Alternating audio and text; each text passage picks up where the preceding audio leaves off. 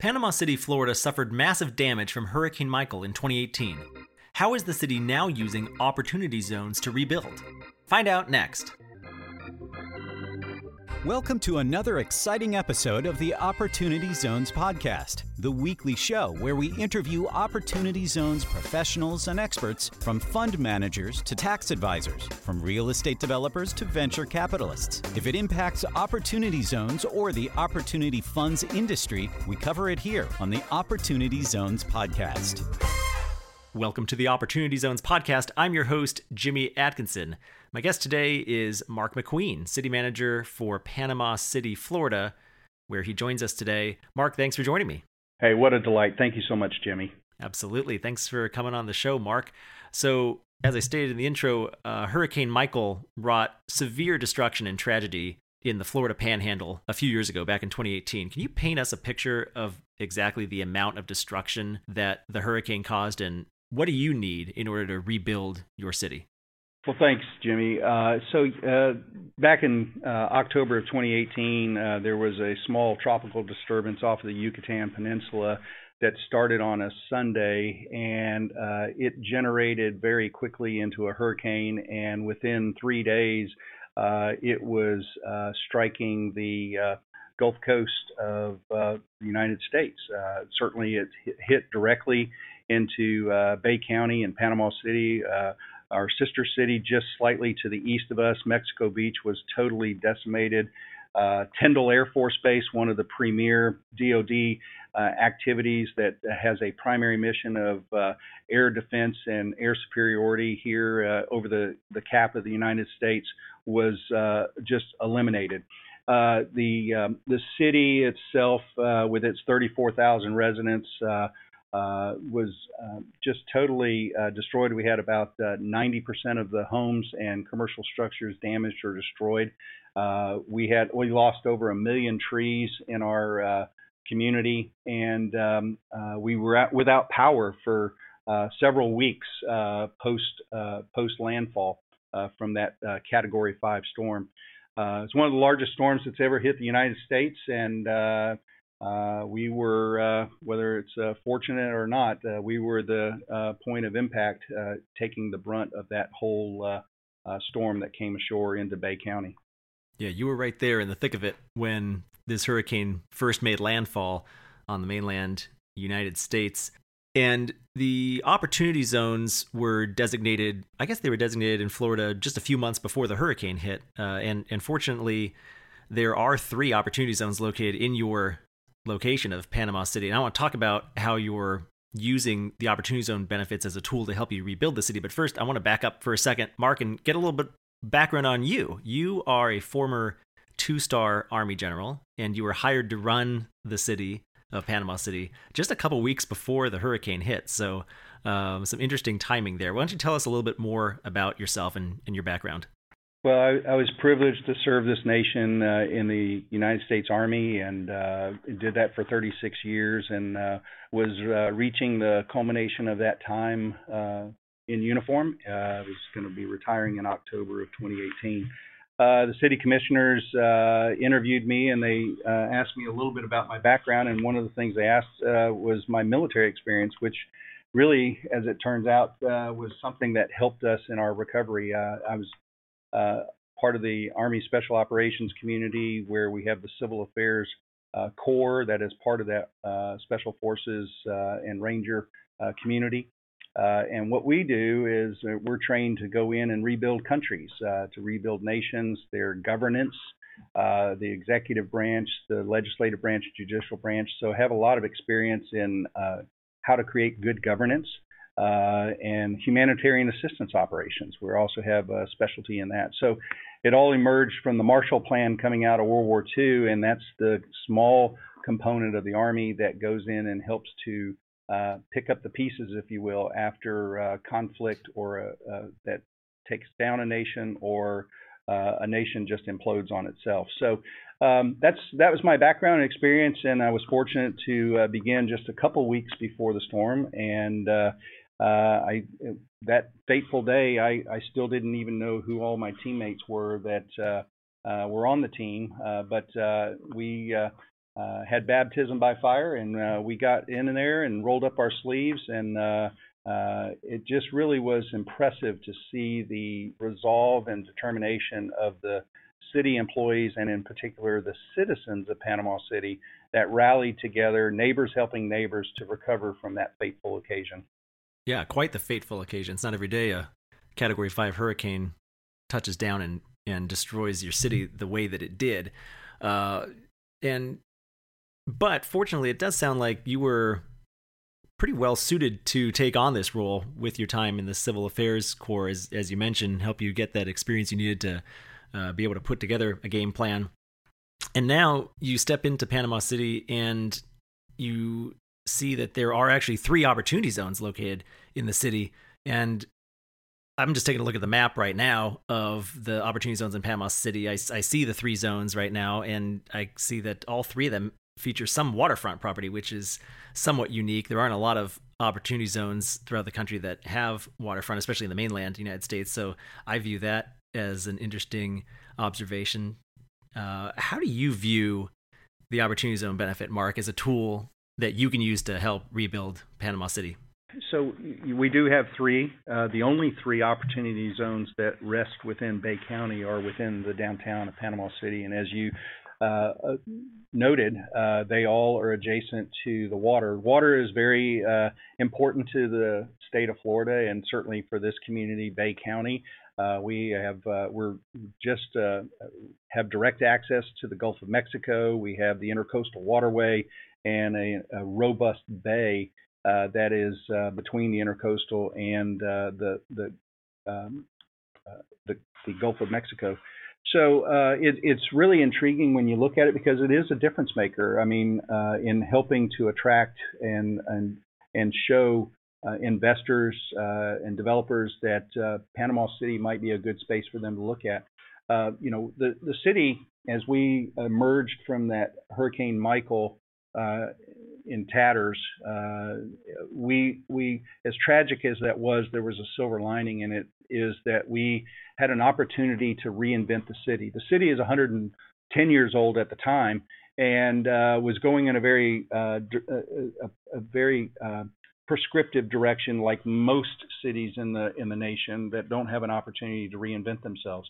But we had that opportunity, and fundamentally, we had a citizen-driven process that helped to drive the new direction for the city of Panama City. And through that, we did an assessment of what our strengths and our weaknesses were. And certainly, as I mentioned a little bit, and you just alluded to, is the strength of the Intercoastal Waterway. We have the industrial base along the Intercoastal Waterway with our Port Panama City. We have Eastern Shipbuilding. We have a large paper mill as well, and those are on the Intercoastal waterways. Additionally, we have the 2 major regional hospitals within 100 miles, and so our medical capacity is incredibly enormous in this space, and we have all the 2nd, 3rd, and 4th tier medical capacity, not only doctors' offices, but dialysis centers, cancer treatment centers, testing facilities, and the like.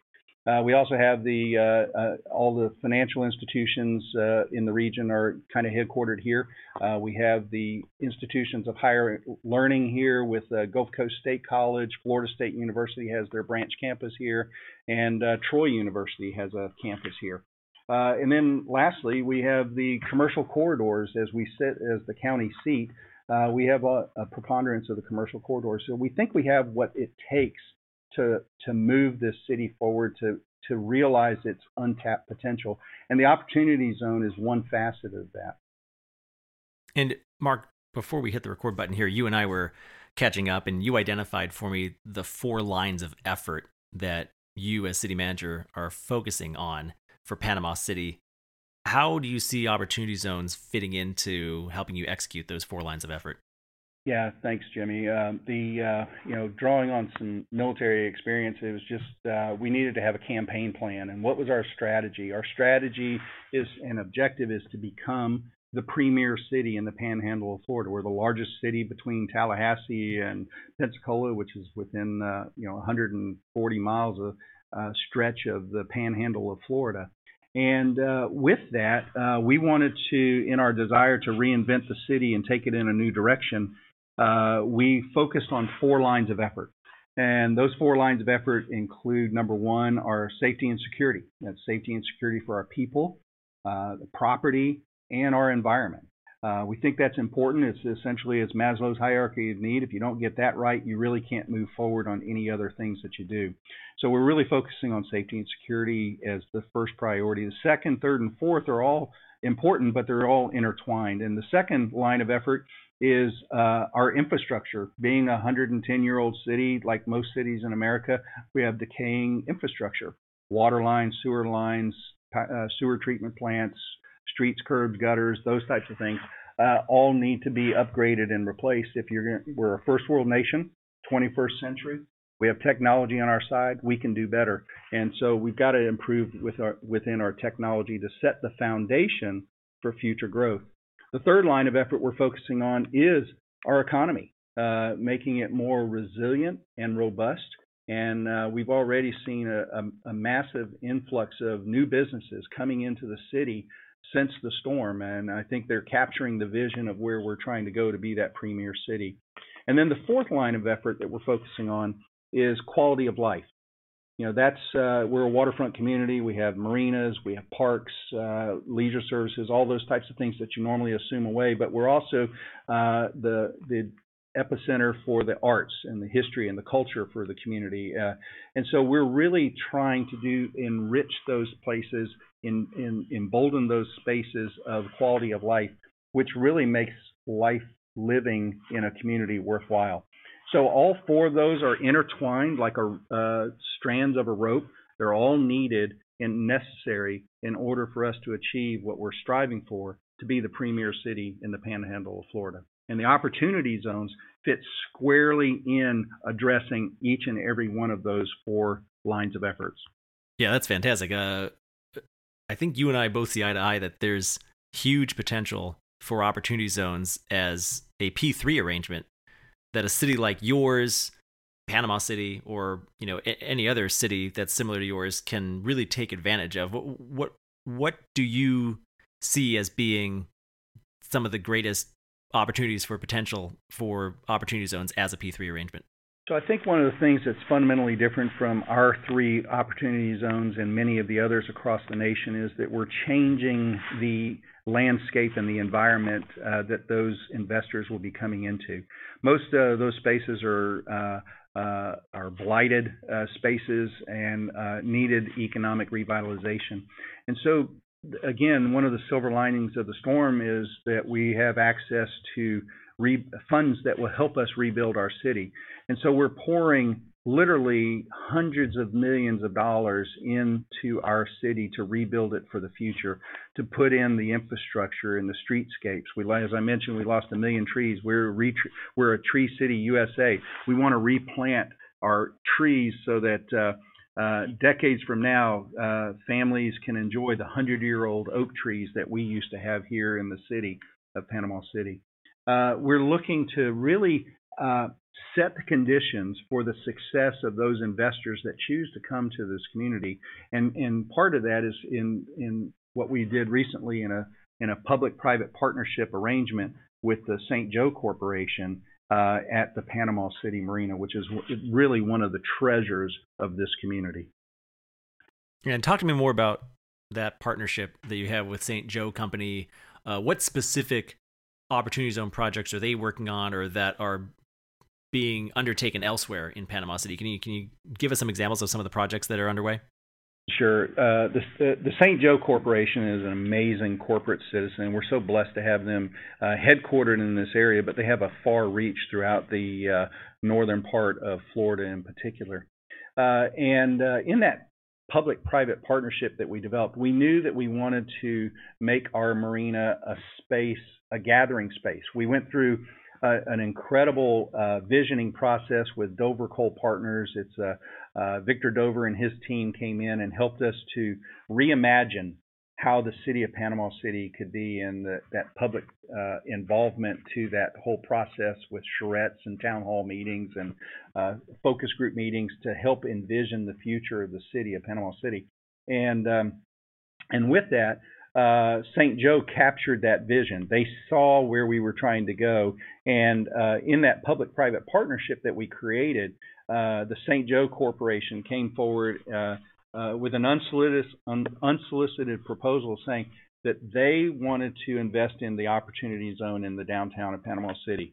And they're getting ready to put in a $36 million investment. And what was unique about that arrangement with the St. Joe Corporation is that they asked for no concessions from the city. They asked for no tax abatement, no financial incentives. They asked for nothing other than the opportunity to build a boutique hotel, a 124-room hotel, which is going to be the Indigo Hotel, and then also a restaurant. And this is the first step of a number of steps that we'll be embarking on with the St. Joe Corporation here at our Panama City Marina. It will become a catalyst for so much more in the downtown Panama City. We've already seen an incredible spurring of activity in the historic downtown. We have seen actually real estate prices starting to increase, whether it's for purchase of real estate or the rental of commercial spaces. That rate is starting to increase. So I think what we're seeing is that not only have the citizens embraced this new direction, but investors have too, which is starting to increase demand on the real estate that's here in this area. St. Joe has got a remarkable and extraordinary standard of high quality in all that they do. We're very fortunate that George Gonzalez, their CEO, has been personally involved in this process with us. And through it all, he's also offered to help us with our quality of life in that he is doing profit sharing back to the city as part of this joint venture that we're doing together. Well, that's tremendous. And, one thing that I found really interesting that you just mentioned was that they didn't ask for anything else from the city other than just the ability to develop that land. They didn't ask for any tax abatement or any other special treatment. The Opportunity Zone benefit in this case was enough for them. And I think that's one of the main draws of this program is that it really can stand on its own sometimes. It could be a tool that can attract this type of investment to a community like yours, especially one in need of rebuilding, without a whole lot of other bells and whistles. I know that some other locations, every location is different, of course, but some other locations may stack other types of tax abatements or TIFs on top to make the Opportunity Zone land all that much more enticing. But in your case, at least, the OC benefit was enough for the developer to come in and say, "Sure, let's get this going." I think that's fantastic. Well, it was the difference maker. They had choices. They could go anywhere. In fact, they're doing many developments across the panhandle of Florida right now and fully engaged in. But they chose to also invest into this space and a very sizable one. And it was the special attributes of the Opportunity Zone that allows them to and facilitated them to be able to do this investment.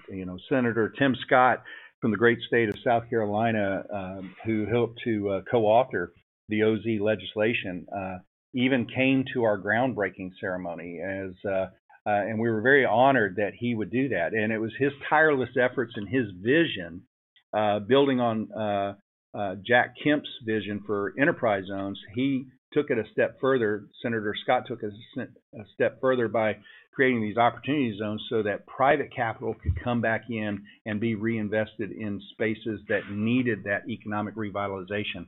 And certainly St. Joe Corporation and George Gonzalez and the team there have fully bought into that and are putting their money where their mouth is, and they're doing it exactly as was envisioned when Senator Scott started that journey of creating Opportunity Zones.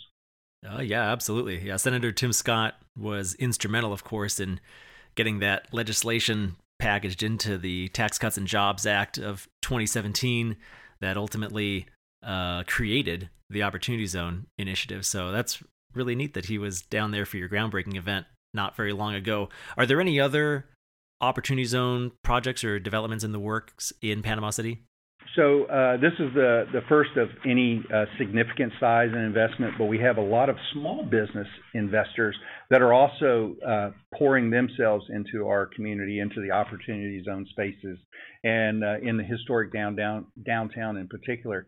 And so it's really starting to create this momentum, and in our mind, hopefully irreversible momentum for economic development, economic success. You know, what we're striving for is to create win-win-win situations. A win for the investor and the developer that's choosing to come into this space. A win for the city because we are investing in ourselves as well, improving all of the atmospherics that actually reduce the risk for those investors that choose to come in here. And then ultimately a win for the citizens of Panama City and those who choose to come and be tourists in our spaces. So, Senator, I think it's a perfect example of what right looks like. And I couldn't be more excited to see how this will continue to be embellished and built upon as we move forward in the coming years. You know, Senator Scott talks about how hard work and community and business can improve lives and end poverty. This is a perfect example of how that is being manifest here within Panama City. Yeah, I agree. I think your city, Panama City, offers a really good case study for how Opportunity Zones can work to their fullest potential. Well, Mark, it was great talking with you today. Before we go, where can our listeners go to learn more about you and Panama City and St. Joe? Well, certainly we invite all of our citizens and your listeners to come and visit Panama City. And the easiest way to get more information about our city is at our website, pcgov.org, pcgov.org. And then, of course, the St. Joe Corporation, they have their website. And they have a special page just dedicated to what they're doing here in Panama City and the Panama City Marina, with specifically the Opportunity Zones. And their website is pcmarinahotel.com, pcmarinahotel.com. Jimmy, what a pleasure. It has been a delight to talk with you, and thank you to your listeners for hearing a little bit about Panama City. And we think this is an exciting place for the future. We will fundamentally reinvent a city as a result of a tragedy, and we're looking for teaming partners that want to come alongside to be a part of this vision and to realize the benefits that will be derived from that. Fantastic. Well, Mark, thank you very much. And for our listeners out there today, I will, as always, have show notes available for this episode on the Opportunity Zones database website. You can find those show notes at opportunitydb.com/podcast. And there you'll find links to all of the resources that Mark and I discussed on today's show. Mark, it's been awesome. Thanks for taking some time out of your day to speak with me and my listeners today. I appreciate it. Brilliant. Thank you so much, Jimmy. Take care. That's it for our show today. A huge thank you to you, our listener. If you liked this episode, please rate and review us on iTunes. The Opportunity Zones podcast is produced by the Opportunity Database. Visit OpportunityDB.com to learn more about Opportunity Zones and Opportunity Zone Fund investing.